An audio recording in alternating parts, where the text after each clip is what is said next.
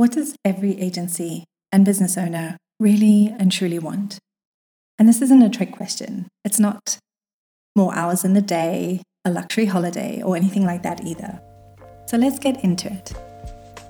Hey, I'm Sean, and this is the Growth Code Podcast, helping you to create more revenue, profit, and freedom in your business.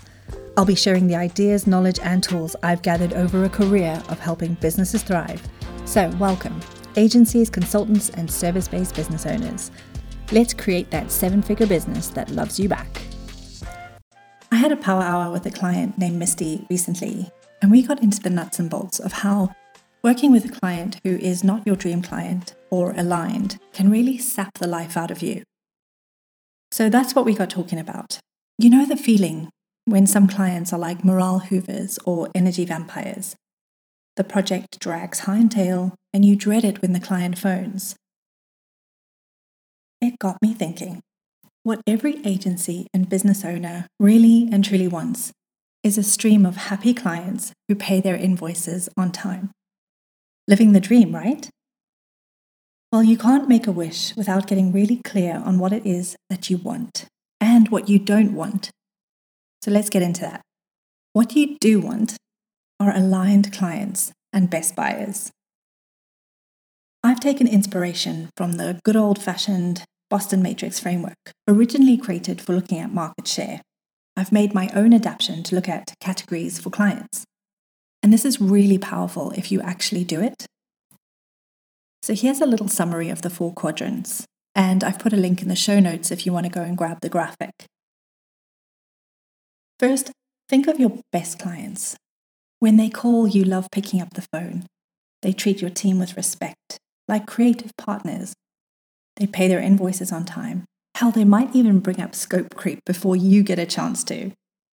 These are aligned clients or ideal clients, and I bet that you would love to find a dozen more of them.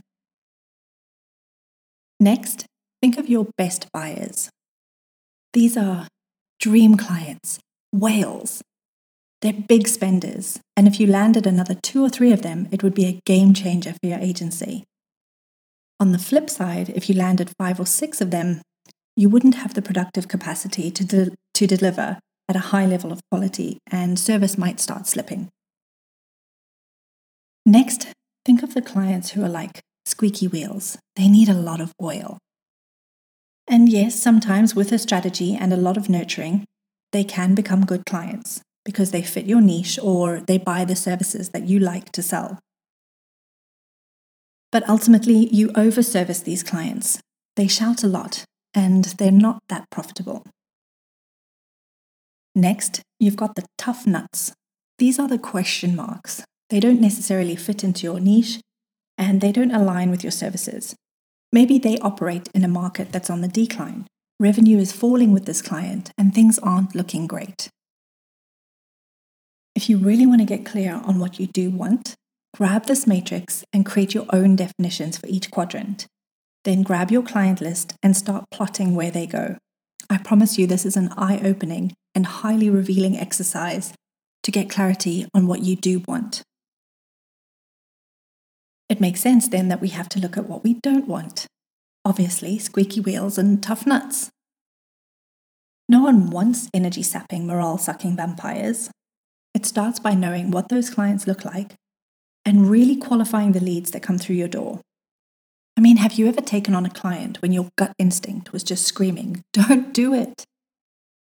And here we are 6 months later trying to not rip your hair out with a project that never ends. I bet you've had a few of those. But like the brand John West, it's the salmon that John West rejects that makes John West salmon the best. And the same is true for clients. You can literally increase your win rate if you stop pitching for every single prospect that comes your way. I'm sure you've got plenty, but let's talk about some red flags to watch out for. RFPs but no meeting? That's a red flag to me. If you've been sent an RFP but you've never met or spoken to the brand and they refuse to have a quick connection call or meeting with you, then you are nothing but a number to them. Often large businesses need to get a set number of quotes for comparison when they already know who their supplier is going to be. So don't be a part of their numbers game. No meeting, no proposal. Just.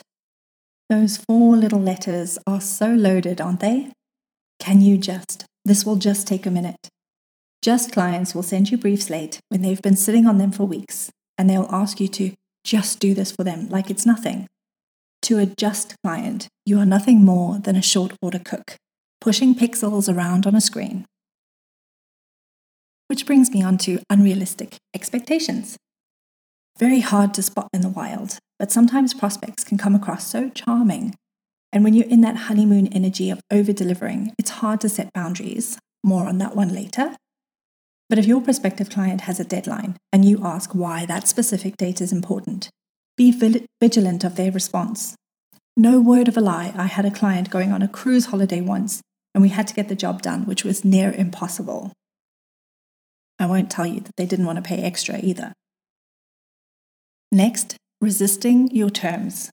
If a client isn't taking on board your terms, your processes, and is shoving an NDA in front of your nose before we're even out of the starting blocks, it's time to sit back and let your gut take over. I'm all about being flexible, but you don't roll into your dentist's office telling her how to drill, now do you? Boundaries. 6 a.m. on a Saturday morning is no time for a client call. I genuinely had a client who wanted a Saturday morning call to get an update. I would send an email on a Friday evening to try and avoid it, but she would still call me up and expect me to answer. I suggested that she paid extra for that service, which was met with fierce objection. But if a client doesn't expect boundaries, they're not going to respect you and your team. Here's a favorite of mine. When a prospective client and project comes along and it sounds too good to be true, it probably is. Check in with your gut and your pre-flight checklist to make sure the client can give you a brief, a budget, reasonable timescale, who's responsible for sign-off, when, how they're going to give you assets, and what you need. Go through all of your pre-flight checks because all that glitters isn't gold. Don't miss a step. Ghosting. This one doesn't need any explanation. But if you're going to spend time working on a proposal for someone and then they ghost you, they're going to be a pain in the ass. They're going to take forever to make decisions and they probably won't pay your invoices on time. Having common courtesy and good manners is essential to starting a good client relationship. Next, no vision. I love it when a client says, "I'm not sure what I want, but I'll know when I see it." I'm being sarcastic, of course. But if you hear those words, run. A client with no vision can't get you or anyone else to buy into it, and they won't be able to give you good feedback. The project will be a shit show, and they'll end up asking for a refund. Ask me how I know. And last but no means least, integrity. And this is a true story. I once took a male employee to a kickoff meeting with a brand new client. For the whole meeting, they addressed Chris and spoke over me. Now, that sort of thing didn't usually get through my thick skin, but when they asked us to go back to our office and speak to our boss about a discount on the fees, well, I stood up, I ripped up their check, and I said, "Our boss says thanks, but no thanks." God, I wish somebody had filmed it. But the point is, the red flags were there sooner, but I thought I could put it aside in the name of new business.